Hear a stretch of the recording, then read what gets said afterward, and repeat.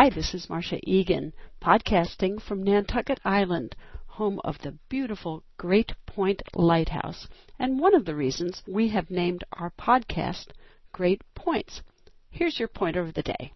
We've all had those days. Got to go to work again.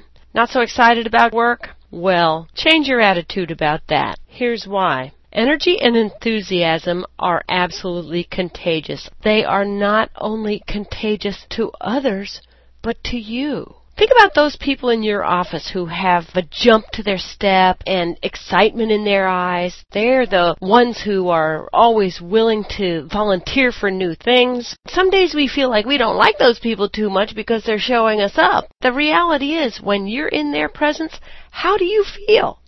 You feel energized. Their energy is contagious. Your energy level goes up, but what you don't realize is you're probably feeding them right back. It impacts them too. So, what's stopping you?